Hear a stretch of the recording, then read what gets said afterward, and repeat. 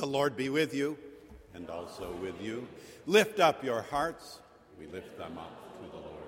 We gather together for ordered worship in the spirit of one who wrote in 1762 to celebrate the opening of a children's school in Kingswood, England.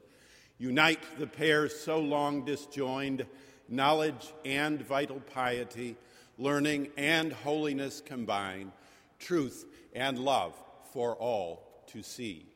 The liturgy and music and homily this day are offered in the praise of God for our gathered congregation here within Marsh Chapel, for our radio congregation across New England at WBUR 90.9 FM, and for our internet listenership around the globe, now and later at WBUR.org. We welcome your prayerful and material support, your written or emailed responses, your self-selection of forms of service and leadership in our midst. And as the Spirit moves come Sunday, your presence with us here in worship.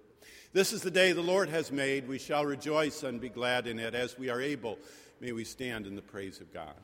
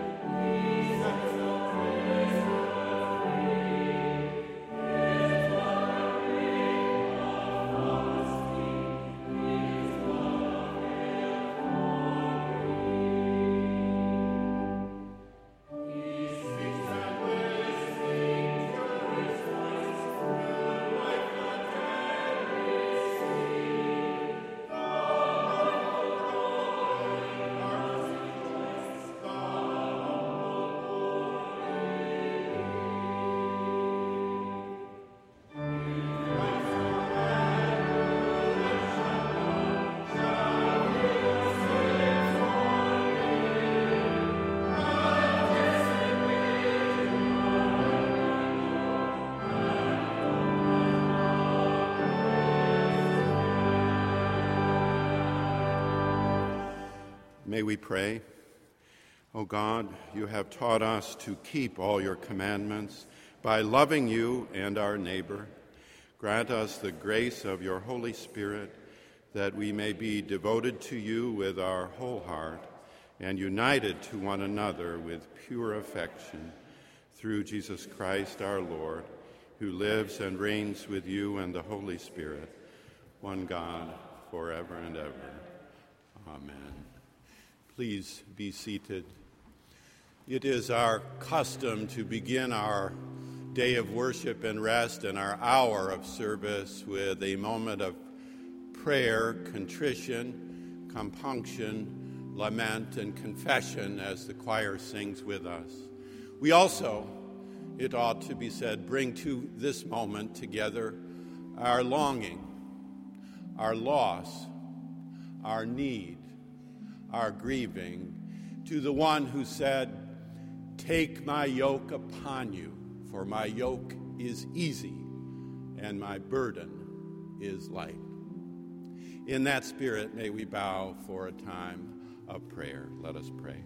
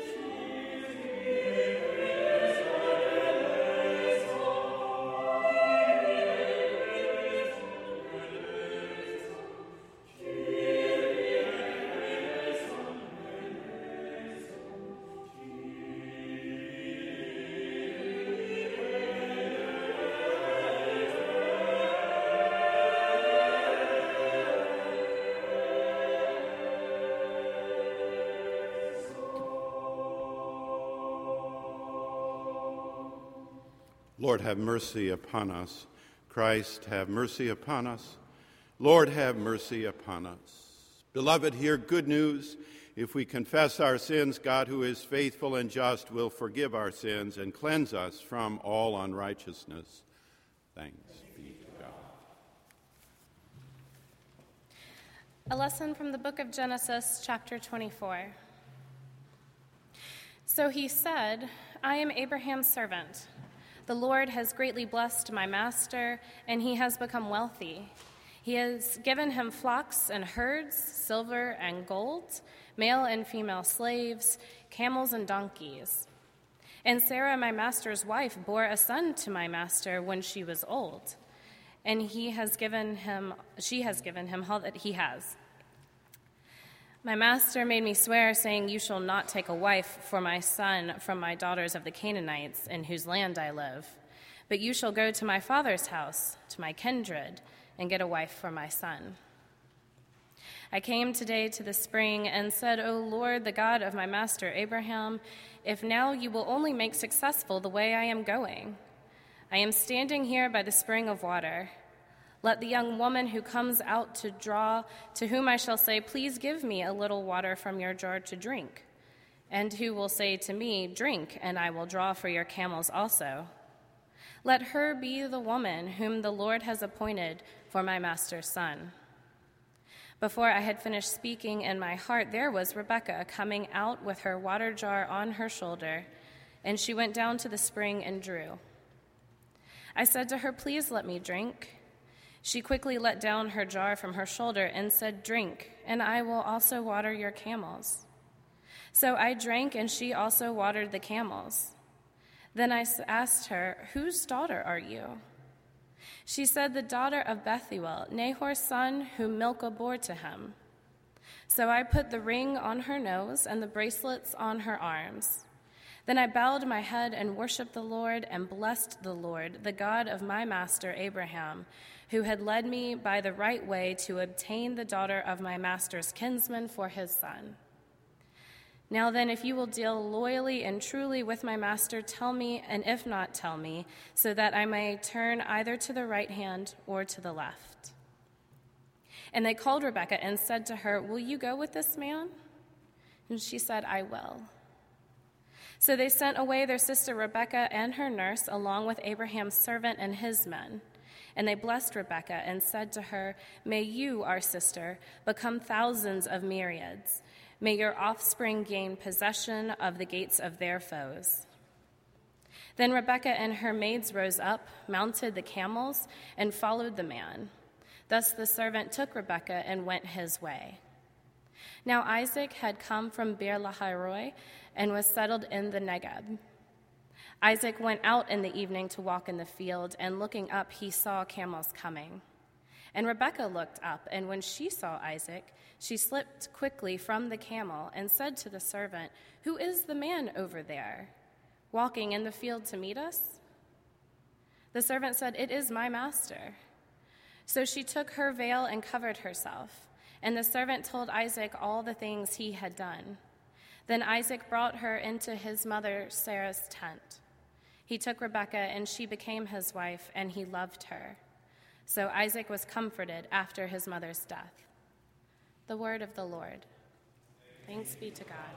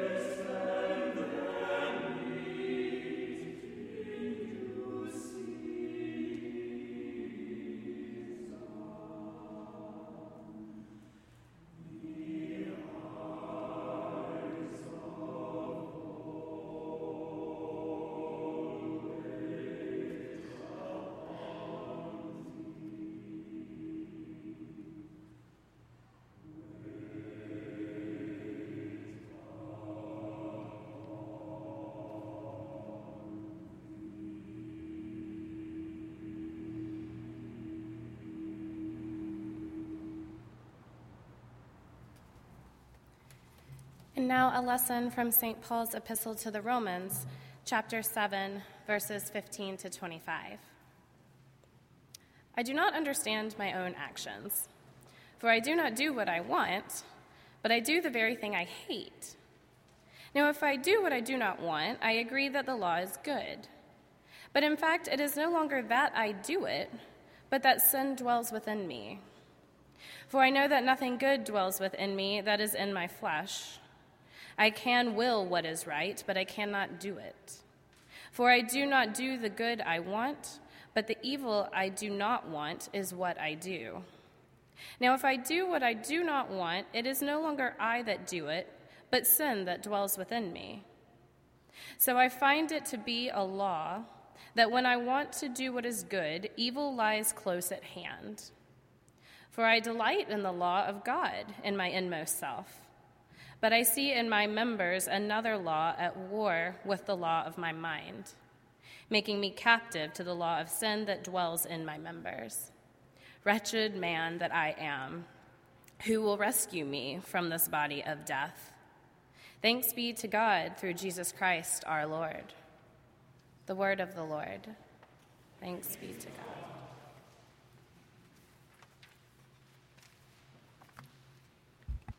Please join me in reading verses from Psalm 45 with the antiphon.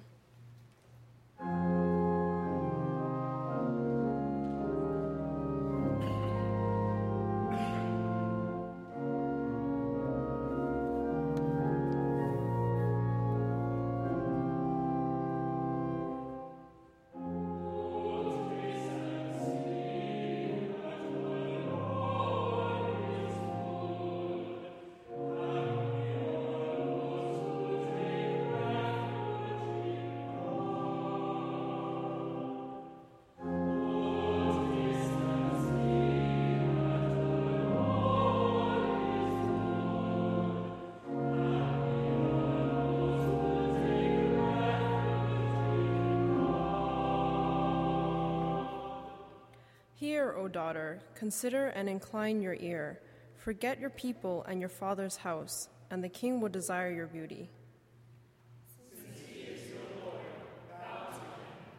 The people of Tyre receive your favor with gifts, the riches of the people with all kinds of wealth. The princess is decked in her chamber with gold-woven robes. In many-colored robes she is led to the king. Behind her, the virgins, her companions, follow. With joy and gladness they are led along as they enter the palace of the king. In the place of ancestors, you, O king, shall have sons. You will make them princes in all the earth. I will cause your name to be celebrated in all generations. Therefore, the peoples will praise you forever and ever.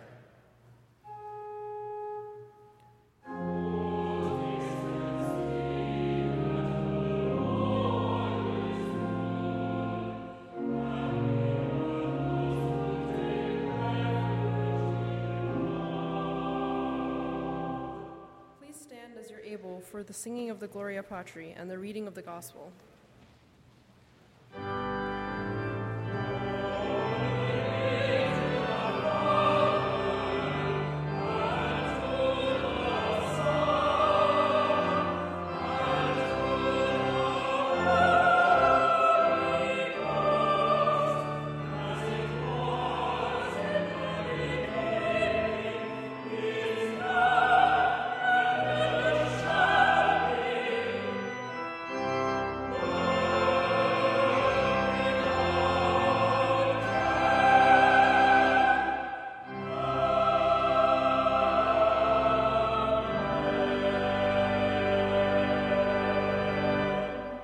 The Holy Gospel of our Lord Jesus Christ, according to St. Matthew, chapter 11, verses 16 through 19 and 25 through 30.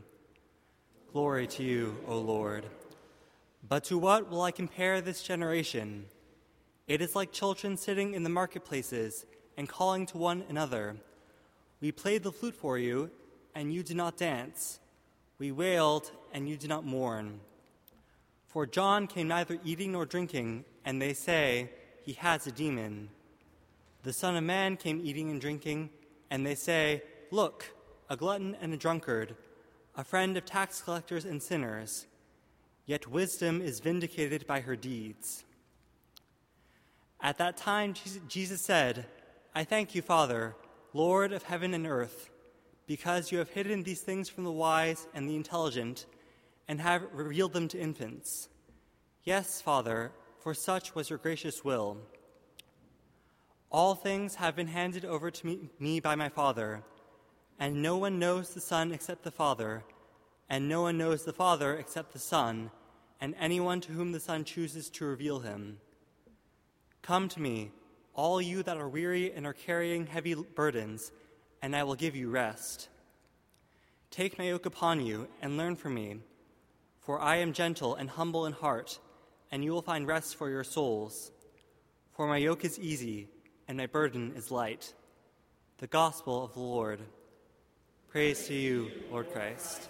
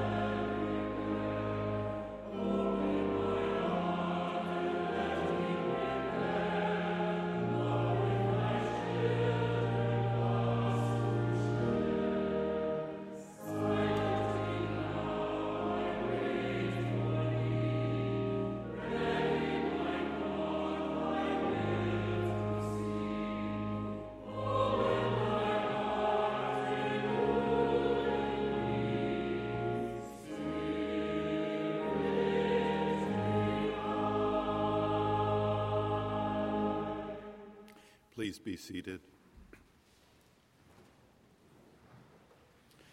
Upon this summer Sunday, let us meditate together on imagination and its influence in discipleship. Our gospel turns to the playful imagination of children in the marketplace. St. Paul wrote in a similar way to his Corinthian congregation, "For it is written, I will destroy the wisdom of the wise and will bring to nothing the understanding of the prudent. Where is the wise? Where is the scribe? Where is the disputer of this world? Hath not God made foolish the wisdom of this world? For after that, in the wisdom of God, the world by wisdom knew not God. It pleased God by the foolishness of preaching to save them that believe. For the Jews require a sign, and Greeks seek after wisdom. But we preach Christ crucified, unto the Jews a stumbling block, and unto Greeks foolishness. But unto them which are called, both Jews and Greeks, Christ the power of God and the wisdom of God. Because the foolishness of God is wiser than men, and the weakness of God is stronger than men. For ye see your calling, brethren, how that not many wise men after the flesh, not many mighty, not many noble, are called. But God hath chosen the foolish things of the world to confound the wise, and God hath chosen the weak things of the world to confound the things which are mighty." Discipleship requires more than wisdom alone. The walk of faith evokes and involves imagination, the free play of insight, the province of children and saints. What a gift are the parables of Jesus. He taught them in parables, says the Scripture, and without a parable he taught not one thing. Here in a story form is the same sentiment just remembered from Paul.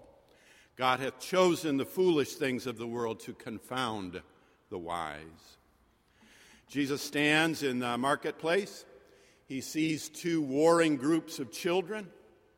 All community is endless contention and intractable difference.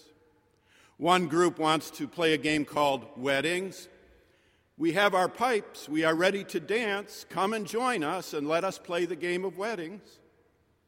Another group wants to play a game called funerals. We have our tears, our wailing, our gathered mourning cloths and forms. Come and join us and let us play the game of funerals. One game for the enjoyment of life, preferred by Jesus himself. One game for the dour self-discipline of life, preferred by John the Baptist. Come and join. Yet neither group will give way. Groups, as Reinhold Niebuhr taught us in Moral Man and Immoral Society, groups have a hard time changing direction or giving way or forgiving or summoning an imagination ready for discipleship. That requires a childlike heart. It requires an imagination-soaked discipleship. It requires the person whom you are meant to become. Did you ever know and love somebody who was always a bit on the edge? I mean, a beautiful person with a heart of gold who was run raw by the gone wrongness of life? This can be a rough world for a sensitive soul. Someone who has an unquenchable passion for getting things right and for knowing when things are wrong. A little of that can go a long way in a community.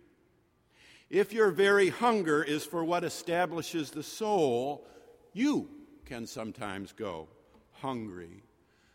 Imagine for a moment with his or her eyes. Every child in the community attending a safe, well-lit, quiet school where virtually all can read at the 6th grade level by the time they finish the 6th grade level. Every sick person in the community given ample medical care, most of it preventive, and all of it shot through with a heavenly infusion of time and talent and treasure. Every person of color in the community feeling confident entering the public spaces, theaters, churches, stadiums, stores, in every corner of the community. Every man free to be a man, every woman free to be a woman. Imagine with his, her eyes. Here at university, we are blessed with intelligence, youth, freedom, and reason. We want to be careful and caring, so we pause for a summer moment here. We educators, well, let me start with myself. We sometimes tend to leave civil society to the rest of society. We have much freedom, but how we choose to use it in relation to the rest of the community and society, that is another matter. We, after all, have that next paper to write, 50 pages of small print, not including footnotes, titled with some version of the title Obscurity Squared. To do that, one needs a capacity to spend 12 hours a day alone in the library or before a computer screen. To do that, to write that series of scholarly papers, become books, become resume, become tenure, become professor, can for us risk leaving aside if we're not careful, or leaving to others if we're not careful. The imaginative stewardship of forms of civil society, Girl Scout cookies, umpire work for the Little League, Pinewood Derby leadership, a seat on the PTA, Sunday worship, neighborhood watch, refugee resettlement work. These we might leave in the hands of others if we're not careful. or at least we think we need to, these basic cultural building blocks that rest finally on a willingness to sit quietly in dull meetings, hoping against hope for the blessed refrain, "I guess we're done for tonight." In civil society, we have a chance to influence others and to be influenced among others in lasting, personal ways. You want, as an educator, to speak to others, to convince others, to educate. Good. But you cannot speak to others until or unless you speak for others. To speak to requires first to speak for. Others will not hear or heed, and should not, in your speech to them, if they do not, with utter confidence, feel that you speak for them as well. To speak for, you have to be with, at breakfast, playing golf, in book club, in church, at the YMCA. Then, only then, will you have enough funds in the relational bank when you need to withdraw some to say something that may then be audible. If you want people in Wisconsin to hear you, candidate, you have to go and be with people in Wisconsin. If you want people to hear you, preacher, you have to go and be with people in visitation on their turf. If you want to speak to others, educators, you will have to find a way to speak for others, not just to others. This is the whole genius of American civil society from the time of de Tocqueville. Whether we will find in the humiliations of this our era, whose national leadership is shredding inherited forms of civil society on an hourly basis, whether we will find the humility to go out and suffer with and for others over the better part of the next decade, in order then to speak to others, that is, and maybe the unanswered question. To get to an answer, we may just need some imagination in our discipleship. When wisdom is vindicated by her deeds. Our gospel lures us and lures our imagination forward for discipleship. Have we yet learned the lesson that what one means by an act, a word, a statement, or a vote, say, is not all that such an act means? We have experienced this lesson this year. The lesson, that is, that what you in your heart meant by an act or a word or a statement or a vote is not in fact the limit of what that act, word, statement, or vote meant. In fact, it is a small, very small part. The greater meaning being found not in what you meant, but in the effect, the impact, the historical influence of the deed. Wisdom is justified by her deeds. Said Ray Hart, the meaning of a text is found in the future it opens, the future it imagines, the future it creates. So too the meaning of an act, a word, a statement, or a vote is found in the future, bright or dark, which it creates. What you meant is not what it means. For what it means, you'll have to listen to those harmed or helped by it. Meaning is social, not individual. Hence our use of words, our developed language, our investment in culture, our life in community. You may have meant it one way, but its meaning is found along another. Such hard, tragic lessons to have to learn and relearn. Jesus is our beacon, not our boundary. Imagination is a dimension of discipleship that is waxing, not waning, needed, not superfluous, crucial, not peripheral. Our passages today, Genesis, Psalms, and Romans, draw our imaginations to forms of authority and our engagement with them. In Genesis, the authority in ancestry. In Psalms, the authority in government. In Romans, the authority in conscience. In all these, the writers struggle to imagine a way forward, following the light of the beacon across the challenge of the boundary. Please pause for a summer moment to consider imagination. Pause and meditate a little this summer morning on your own enjoyment of play. Our esteemed colleague and beloved mentor, now of blessed memory, Dr. Peter Berger, did so with imagination for discipleship years ago in his little book, A Rumor of Angels.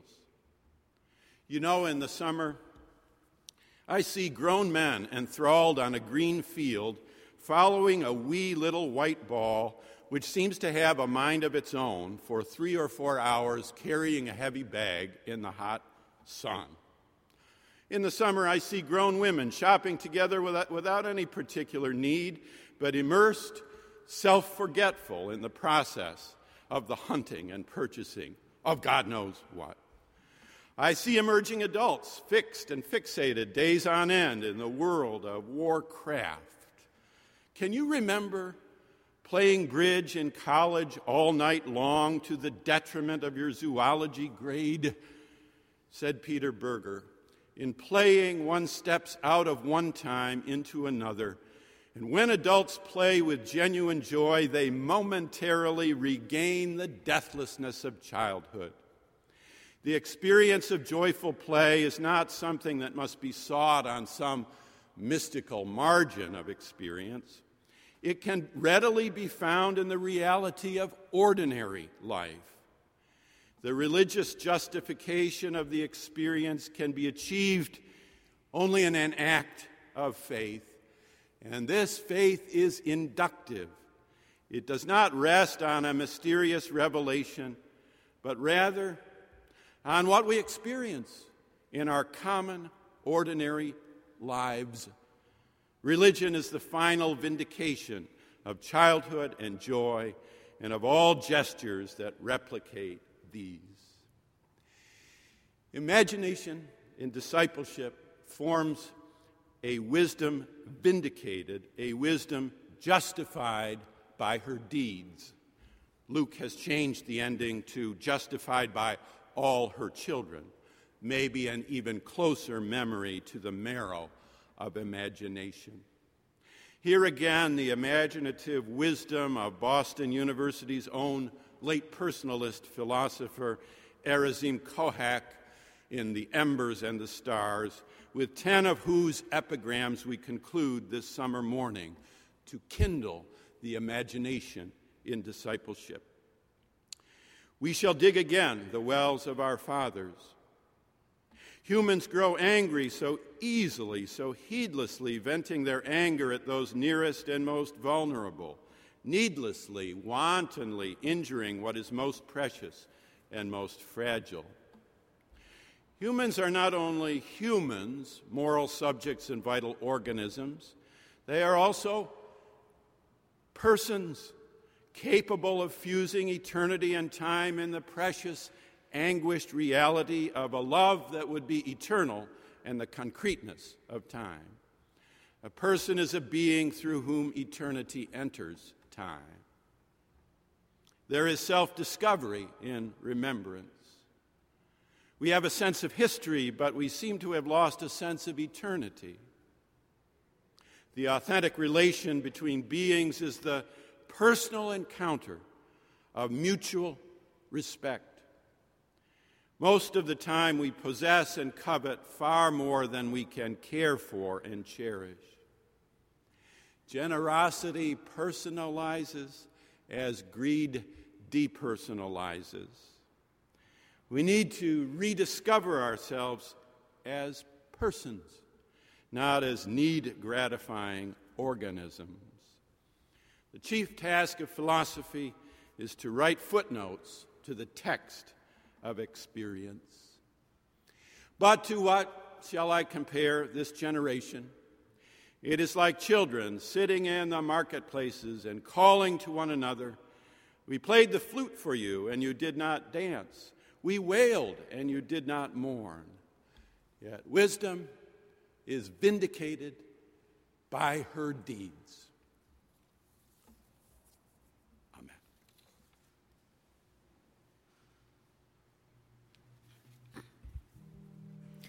We now come to the time in our service when we turn our hearts and minds to prayer and lift our lives and ourselves to God. Please assume an attitude and posture of prayer by either remaining seated, standing, kneeling, or coming to the communion rail as we sing together our call to prayer, Lead Me, Lord.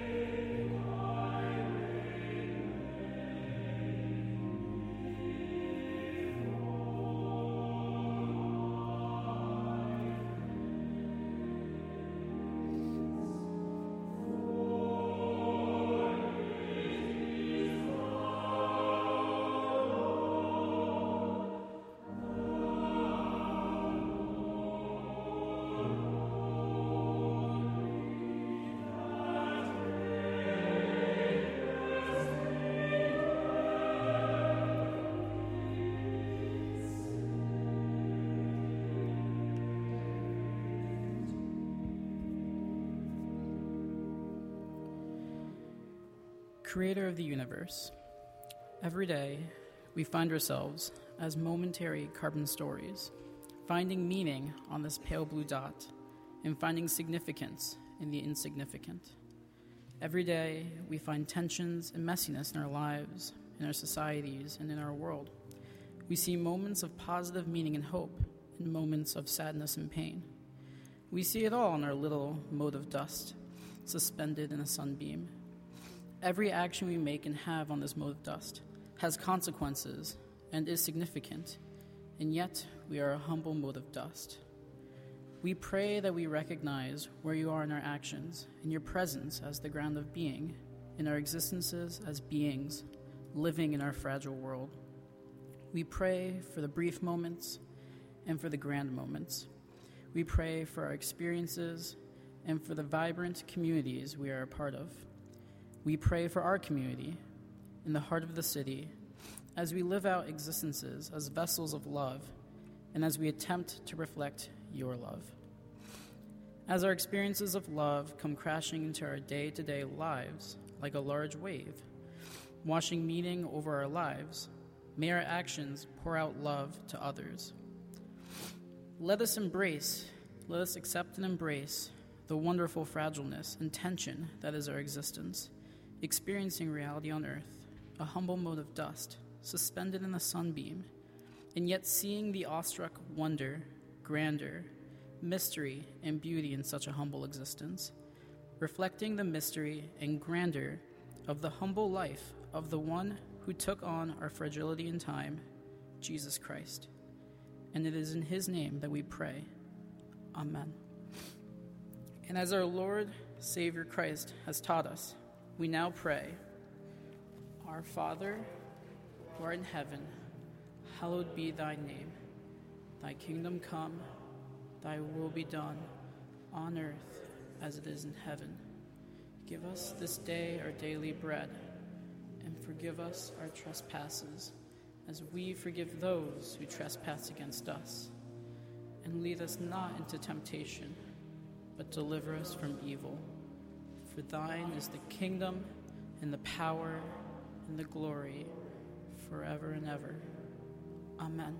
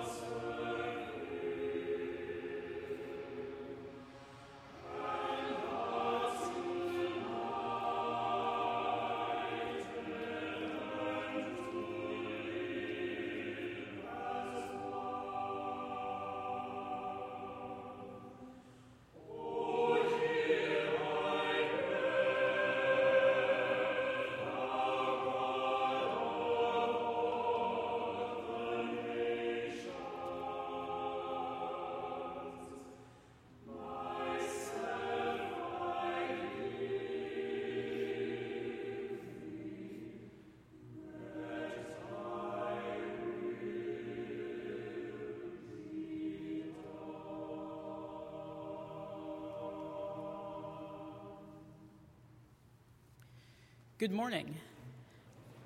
The peace of the Lord be always with you. We welcome you once again to the nave of Marsh Chapel and hope you'll take a moment to help us get to know you better so that we can help you get to know one another better by putting your name and contact information in the red books found along the center aisle of each pew. Welcome to the summer students and welcome to summer visitors. Today is the second week of our Summer Preacher series. The full schedule can be found in the bulletin. Also in your bulletin, you'll find an insert with information on the Commonwealth Avenue Bridge Replacement Project. Please see the hospitality staff for more information.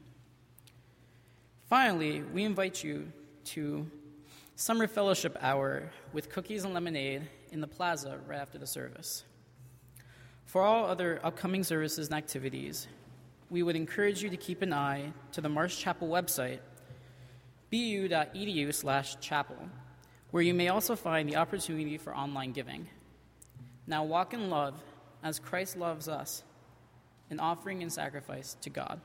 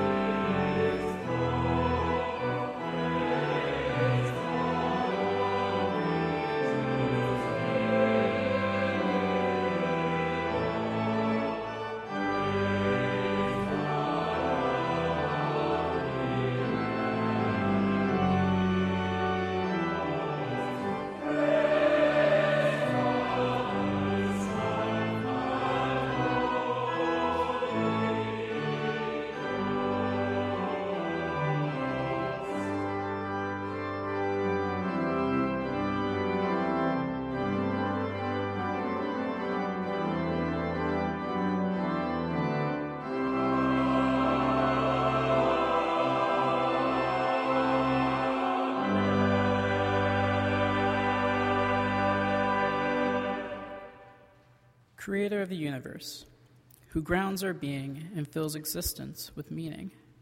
Use our charitable gifts for your purposes for our community, so that we can continue to be a heart for the heart of the city and a service in the service of the city. Through Christ, the one whose life exemplified heart and service. Amen.